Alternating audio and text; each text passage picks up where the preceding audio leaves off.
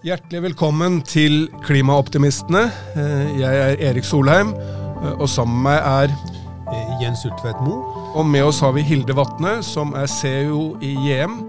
JM opprinnelig i kjernen et svensk selskap, men de en av de største utbyggerne av boliger i Norden, og en viktig utbygger av boliger i Norge. Bolig noe som nær for de aller fleste av oss. Det også et veldig viktig tema i miljø- og klimasammenheng. Hvordan gjør vi boligene bedre for mennesker, mer appellerende, bedre tilpasset naturen, men også hvordan reduserer vi utslippene når vi bygger boliger. Og ingen bedre til å svare på dette enn deg, Hilde Vatne. Så la oss starte med det overordnede perspektivet. Når noen kommer til deg med et nytt prosjekt de ønsker å bygge ut, hva vil du si til dem om god planlegging og god tenking rundt det prosjektet for å få ned utslippene og få det mest mulig miljøvennlig? Ja, når vi leter etter tomter da, så leter vi jo gjerne i knutepunkter og langs skinnegående trafikk, sånn at vi kan legge til rette for et bilfritt miljø. Det jo et viktig element i forhold til klimavennlig boligutvikling. Vi ser også på, vi vil gjerne erstatte industri og asfalterte områder med boligprosjekter. Det ofte en miljøgevinst ved at vi legger til rette for grønne arealer, grønne tak og så videre. Men dette med bilfritt jo i hvert fall viktig. I Oslo så tror jeg det så mange som 40% som ikke har bil, som avhengig av kollektivtransport eller gå eller sykle, så at vi legger til rette for sykkelbasert og gangbasert transport. Da. Det tenker vi på når vi utvikler store prosjekter. Så, ja. Og JM som en boligutbygging med i selve den store arealplanleggingen av et område? Har dere innflytelse på hvilke tomter som skal velges? Men selvsagt det fantastisk fint hvis vi kan bruke områder som allerede har vært i bruk, gamle industriområder, framfor å ta jomfruelig mark, enten det friluftsområder eller dyrka mark.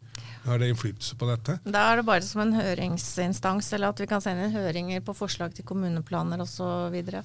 I så fall, det jo kommunene som bestemmer hvilke områder som skal bygges ut, og lager områdereguleringer som noen gjør nå. Da. Og så detaljregulerer vi da ofte innenfor den områdereguleringen. Men når du går i gang med selve byggingen, hva de viktigste tingene å tenke på for å få minst mulig utslipp? Det mange ting. Vår bransje jo en av de største bidragsyterne til klimautslipp, så vi har en stor jobb å gjøre. Men vi tenker på alt fra at vi skal bruke minst mulig materialer. Det en stor utfordring for bransjen. Vi begynte å se på avfallstall i 2018, og da JM har en industriell prosess, så jeg tror kanskje at vi egentlig ganske flinke og har ganske strømlinjeformet håndtering av materialer. Men da i 2018 så hadde vi i gjennomsnitt 36 kilo avfall per kvadratmeter BTA vi bygget. Så hvis vi bygger en 100 kvadratmeter leilighet, så bærer vi ut 3,6 tonn bar med avfall. Og det avfallet det skal jo først transporteres inn i form av alt for mye materialer og emballasje og så videre. Og så bæres det litt rundt omkring, og så skal det jo transporteres tilbake og gjenvinnes eller brennes da.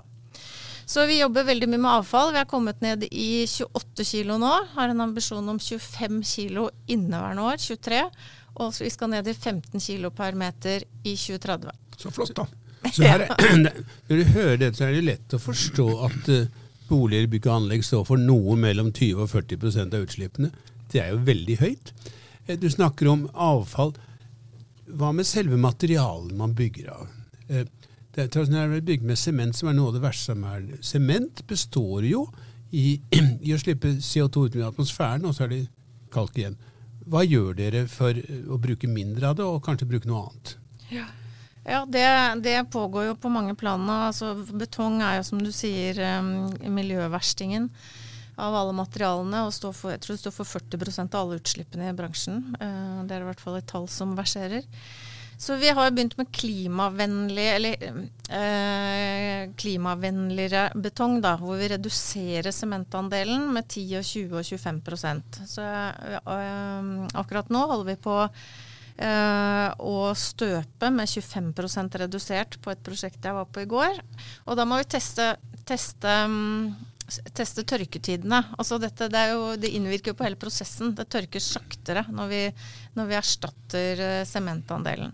Det finnes også så mye som 60% redusert, men den tror jeg ikke man kan bruke til sånne konstruktive elementer. Den mer som begrenset bruk. Men altså, du kan jo også bruke annet. Hvis du bruker treverk for eksempel, så det bedre. Men foregår det en stor utvikling i betong med alternativer?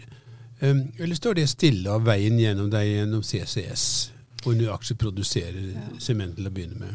Nei, det mange initiativ nå, så vi har inngått en avtale med SafeRock som ser på en erstatning av sementen, som har et innovasjonsprosjekt. Og så vet jeg at Hydro Aluminium og Sintef med flere har et prosjekt hvor de skal erstatte med blåleire. SafeRock-prosjektet med geopolymer, altså så de erstatter sementdelen med andre stoffer som gjør at den blir mer miljøvennlig da. Så vi prøver å følge de innovasjonsprosjektene som og så håper vi at noen i verdikjeden vår kommer i mål ganske snart, sånn at vi får en betydelig forbedring da. Det jo lovende. Moderne bygg har veldig store glassflater. Det helt supert fra lys inn og se ut. Hva utviklingen med klimaeffekten av glass? Både konstruksjonen av det og også behov for oppvarming. Ja, nå jo glass ikke det var, så nå før så var jo det trengs. Forbundet med at det ble veldig kaldt og at behovet for oppvarming økte. Sånn det jo ikke lenger. Så det brukes jo både mer glass og mer tre, og det ses jo også på hvordan man kan hvordan vi kan erstatte noe betong med tre da, men det har jo sin begrensning det også, men det jobber vi med på noen prosjekter i Sverige, og ha trekonstruksjoner i større grad. Og så ser vi på sånn som solcellepaneler, kan vi erstatte rekkverkene på balkongene, kan det være rene solcellepaneler, kan vi har det på taket noen steder og så videre. Så materialene det skjer en utvikling og en endring i materialbruk. Dette til dels systematiserte svanemerkede boliger. Det noe som opptar dere? Ja, vi var jo det første boligutvikleren som besluttet å svanemerke alle boligene våre i 2018. Så alle boligene vi leverer svanemerket. Og det betyr jo at alle materialer som vi bygger inn jo sjekket og testet for at ikke de skal være helseskadelige eller miljøskadelige. Forbrukerne i Norge mer eller mindre opptatt av svanemerket enn det i Sverige? Jeg tror det omtrent likt. At det sånn, det sånn 80-90% som svarer ja hvis du spør dem ledende spørsmålet ønsker du å bo i en klimavennlig bolig? Så det ikke så mange som sier nei. Ingen tør å si nei til det. Noen har 10. Men og så begynner vi å komme dit at noen også villige til å betale for det. Ikke sant? Så det jo dyrere å ha omtanke for hvert eneste produkt du legger inn i boligen. Alt vi bygger inn sjekkes mot en database hos Miljømerking Norge. Vi får ikke lov til å bruke ett produkt som ikke godkjent av Miljømerking. Men her vi innom et av de store problemene, at utbygger ferdig når noen flytter inn, og så skal det drives i 100 år, og det det noen andre som har ansvaret for kostnader og energisiden av det. Hvordan løser dere den konflikten? Altså forbrukerne eller kundene begynner å bli mer opptatt av det, og særlig nå med de strømprisene vi har hatt da, så ser vi jo at det blitt et viktig salgsargument, altså for eller et kjøpsargument for den saks skyld. Vi gjorde en test på en 100 kvadratmeter leilighet som var nybygd i fjor. Så fikk vi Rambøll til å gjøre en sånn energisammenligning med en 100 kvadratmeter på Frogner fra 50-åra. Ja, flott. Ja. Og da tok det 8 ganger så mye energi å varme opp den fra 1950. Så da begynner det å synes tydelig på energibruket og energibudsjettet, og folk kobler kanskje etter hvert driftsbudsjettet sammen med investeringsbudsjettet. Da. Ja, de høye strømprisene et godt miljøargument. Ja, det det. klarer å følge godt med i hva som skjer internasjonalt. Vi snakket om sement, jeg husker ikke tallet, men det er noe sånt som 2/3 av all sement i verden brukes i Kina alene. Dernest kommer selvfølgelig USA. Så det er jo ikke usannsynlig at utviklingen av nye og bedre produkter vil komme først der hvor de har størst bruk av det. Klarer å følge med på hva som skjer i USA, i Kina, andre deler av verden på utvikling av nye teknologier og nye bedre produkter. Ja, på konsernnivå så gjør vi jo det. Altså, vi er jo et stort konsern med mange tusen ansatte, så vi har jo noen tentakler ute og prøver å følge med på hva som skjer, men om vi er helt up to date, det vet ikke jeg. Men vi ser jo ofte eksempler, liksom, hvordan kan vi gjøre det, og vi har jo sett til andre land når det gjelder industriell bygging, ikke sant, av og til, ja, så vi prøver å orientere oss, men jeg vet ikke om vi vet alt.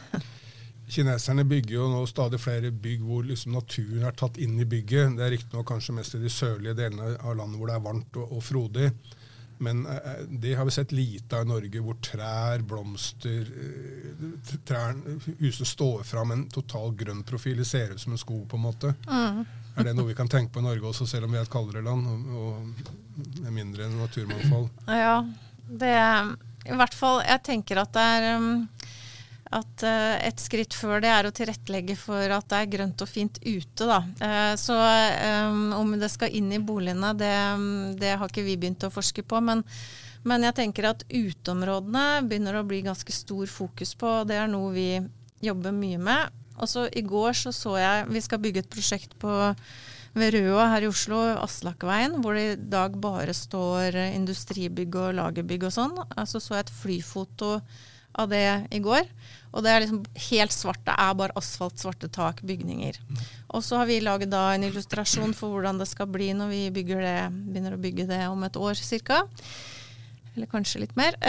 Og da blir det jo, altså det blir plener, det blir parker, det blir trær, det blir grønt langs veiene, det blir grønne tak. Så det er jo transformasjon. Jeg tenker at det er kjempeviktig når vi utvikler gamle industritomter og næringstomter, da. Så blir det faktisk en positiv utvikling og mye mer grøntområder. Ja, det er vinn-vinn. Å redusere utslipp og øke trivsel. Men dere har en visjon om nær null i 2030. Det er om 7 år. Ja. Og det synes som Norge skal ned 55% i de 7 årene. Foreløpig er på track til halvparten av det. Hva er veikartet deres for å nå nær null om 7 år? Ja, det har vi jo jobbet ganske mye med for at ikke det skal bare bli et urealistisk tall som ikke noen skjønner hva innebærer. Fordi at du er ikke politiker. Nei. Vi har noen ansatte og noen rundt oss som skal tro på det vi sier. Kan du bare love i trygg forvissning om at det er noen andre politikere som skal gjennomføre løftet en gang i fremtiden. Men du er i samme jobb om 7 år, du. Ja, da har jeg valgt feil, da. Må gjøre noe med det. Nei, altså nær null, bare for å definere det først, så tror vi at vi kan redusere dagens klimautslipp med 85% innen 2030. Men det er ambisiøst, og det blir tøft, og det blir sikkert også litt dyrt. Da kommer det fra 20% til 16%. Det er en stor forbedring. Ja. Og hvordan går det fram da? Dette er jo fantastisk. Få det til, men hvordan går det fram punkt for punkt? Ja, nei, de første 50% klarer vi å redusere med teknologi og materialer og prosesser som vi kjenner. Altså det er alt fra å gå inn med 25% til 30% miljøbetong, som vi var litt inne på i stad. Det handler om å bytte ut noen andre materialtyper. Det handler om avfallshåndtering, fossilfrie byggeplasser. Og alt dette har vi liksom tallfestet og beregnet. Så med kjent teknologi så klarer vi å redusere ca. 50% av de 85. Og de siste 35, for at vi skal klare det, så må det nye produkter, og spesielt da innen sement og betong, må komme. Så vi er litt avhengig av at vi faktisk skjer innovasjon, og at vi klarer å huke oss på de første som kommer med attraktive produkter. Og vi må også ha med fossilfri fremstilling av andre materialtyper. Ja, hvor viktig er boligforskriftene på dette, og også utslipp fra anleggsmaskiner i prosessen? Ja, fossilfri byggeplass tenker jeg på. Altså akkurat det, Oslo kommune har jo vedtatt fossilfrie byggeplasser, og alle våre byggeplasser uavhengig, eller utover Oslo, er fossilfrie fra i år. De vi starter opp fra i år utover skal være fossilfrie. Det får vi til. Men jeg tror jo ikke at akkurat den beslutning til Oslo kommune, om den vil ha bestått en vesentlighetsanalyse, det er jeg litt usikker på, for det har faktisk ikke så veldig mye å si. Men det er symbolhandling. Av og til trenger vi kanskje også noen symbolske ting for å sette folks fantasi i gang. Det tror jeg er viktig. Forsvare med venn Raymond litt her. Og det er jo mange og det er jo mange av de tingene vi gjør. Altså, vi gjør jo små tiltak på det ene og det andre. Det er ikke alt som synes på, som gir 10% eller 8%. Nei. Men det er liksom alle de handlingene til sammen da, som har en betydning for å få med seg gjengen. Men myndighetenes reguleringer, bidrar de til å møte målet, eller står de i veien for det? Nei, jeg tenker at de bidrar. Jeg tenker at det at vi både har et ytre og indre press er viktig. Så investorene er jo mer interessert i miljøvennlige prosjekter, og det vet så lenge de kan tjene på det. Ja, men nå synes jeg de gir vel mer avkastning, gjør det ikke det? Sånn, kundene begynner å bli interessert i det, myndighetene er interessert, de ansatte, og særlig de unge, de er interessert i å jobbe hos bedrifter som lederne her, så jeg tenker at liksom både ytre og indre press er viktig, alle aktørene sammen. Men for å komme til et overordnet tema som jeg vet du er opptatt av, og som jeg tror både Jens og jeg er opptatt av også. Nå har vi akkurat passert det punktet hvor halvparten av verdens befolkning bor i byer, og det kommer til å bli både 60 og 70%.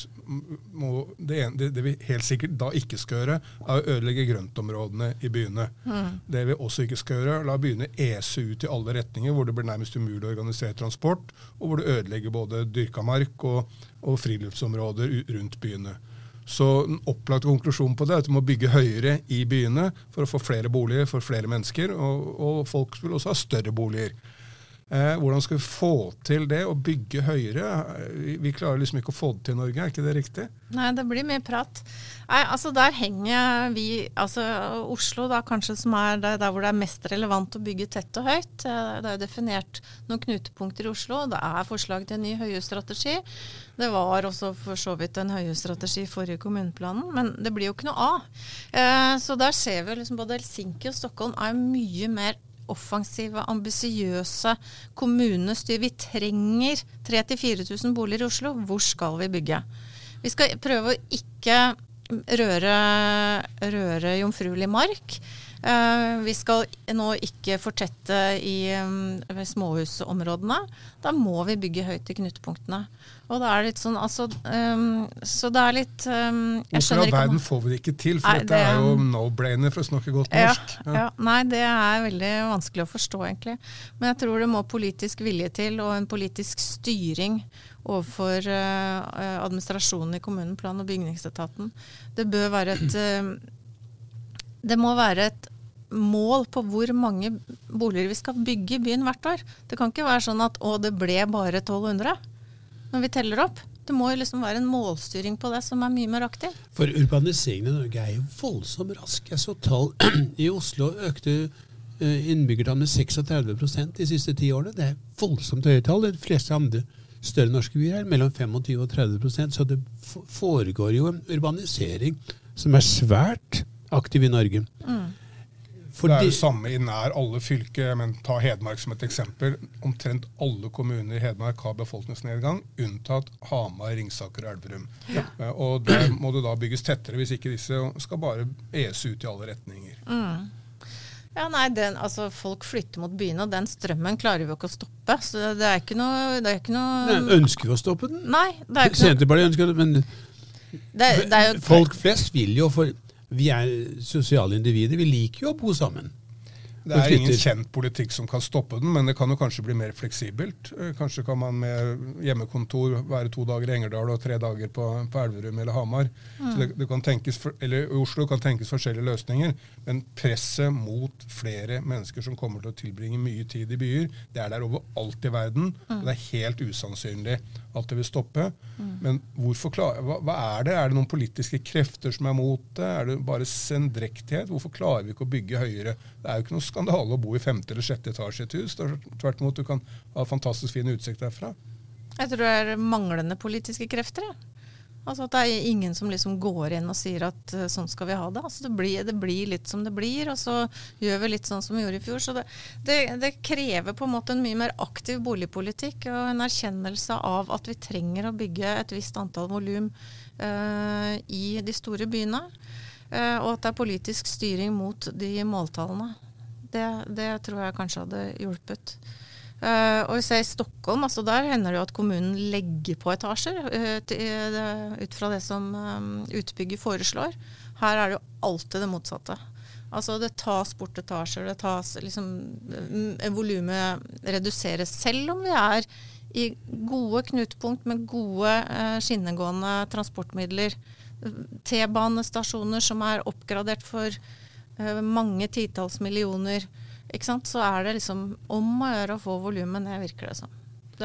Men det nok også under da argumentasjonen om bokvalitet da, ikke sant? Altså at det en forestilling om at å bo tett og høyt ikke at det ikke forbundet med god bokvalitet. Det nasjonalromantikk. Men boligprisen har steget voldsomt de siste årene. En del av det rett og slett drevet, og det stor profitt for de som reselger sine. Men det også stor økning i kostnaden av bygge boliger. Hva utsiktene for å kunne redusere den kostnaden, og hva må til for at så skal skje?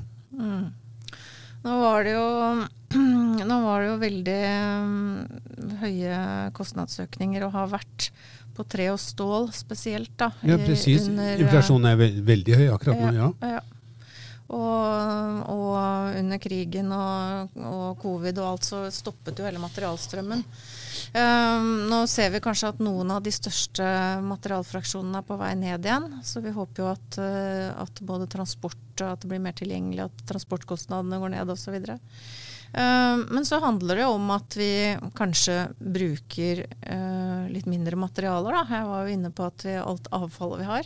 Så det kan jo hende at hvis vi klarer at bransjen klarer å ta noen skritt videre, så vi har jo et pilotprosjekt på gips sammen med Nordgips, og der har vi altså av de 28 kiloene avfall vi har nå, så 5,5 kilo gips. Ja. Det nest største fraksjonen. Ja.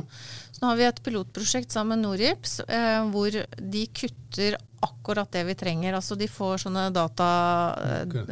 datafiler av oss, eller vi måler opp i leilighetene, og så kutter de platene i fabrikk.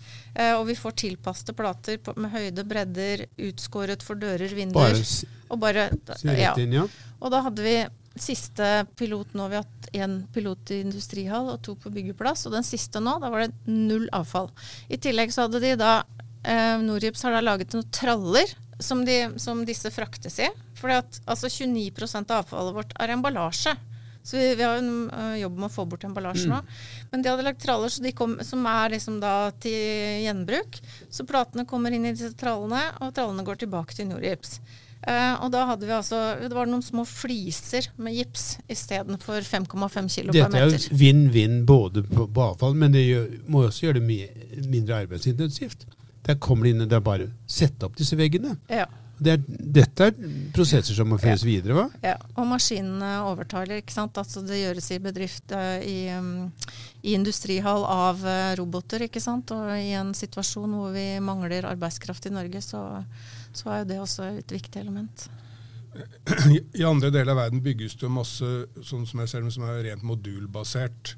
Det noe som vi har i Norge, eller som kommer inn i Norge?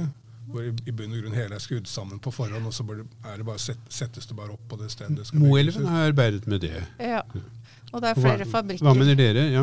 Ja, det er mange fabrikker som leverer moduler, og elementer benytter jo vi oss mye av, da, liksom ferdige vegger og sånn. Men, og ferdig bad og kjøkken også, kanskje? Ja, det er også muligheter. Så at det er tilrettelagt. Da. Ja. Men hvis du skal oppsummere det du sier, så skal vi bygge nær knutepunkter for kollektivtrafikk. Vi skal bygge helst på gamle, allerede bebygde områder, industriområder eller ting som allerede er tatt i bruk. Der skal vi bygge grønt og ta inn trær og parker og grøntarealer. Og vi skal bygge på en grønn måte Vi skal bygge vesentlig høyere enn vi gjør i dag. Dette summet, og så skal vi ha firmaer som JM, som da drastisk reduserer utslippene i byggeprosessen. Ja. Er det en rimelig oppsummering av det vi bør gå mot? Ja, det tror jeg høres bra ut. Og jo flere etasjer vi får, jo mer uteområde får vi. Så samme boligene på samme område, jo mer grønt blir det rundt. Så det tenker jeg er veldig viktig at vi tilrettelegger for naturmangfold. Og er bevisste i valg av trær og planter, og at de får fugler og flaggermus tilbake. Full og flaggermus er jo bra, men når jeg ser utslippene for klimautfordringen som vi er jo helt sentralt. Og jeg synes det du har snakket om nå innen 7 år, å redusere utslippene 85%, og at halvparten av det allerede eksisterende, er veldig lovende. Jeg synes det dere gjør, og de eksemplene har gitt, tyder på at faktisk så kan vi møte denne delen av klimautfordringen i 2030. Men så sier du også noe annet som er foruroligende, og du sier at det virkelige problemet er jo de politiske rammene, som ikke er der for å gjøre den rasjonelle utbyggingen, som er konsentrere og høyere. Og at det som virkelig kan gjøre forskjell, er å få rasjonelle politiske rammer for å bygge alle de boligene vi trenger for urbaniseringen i Norge. Ja. Ja, sier du. Godt å høre. Dere gjør jobben, og nå er det opp til resten av samfunnet og politikerne å runde den av. Tusen takk for at du kom til oss. Tusen takk for meg.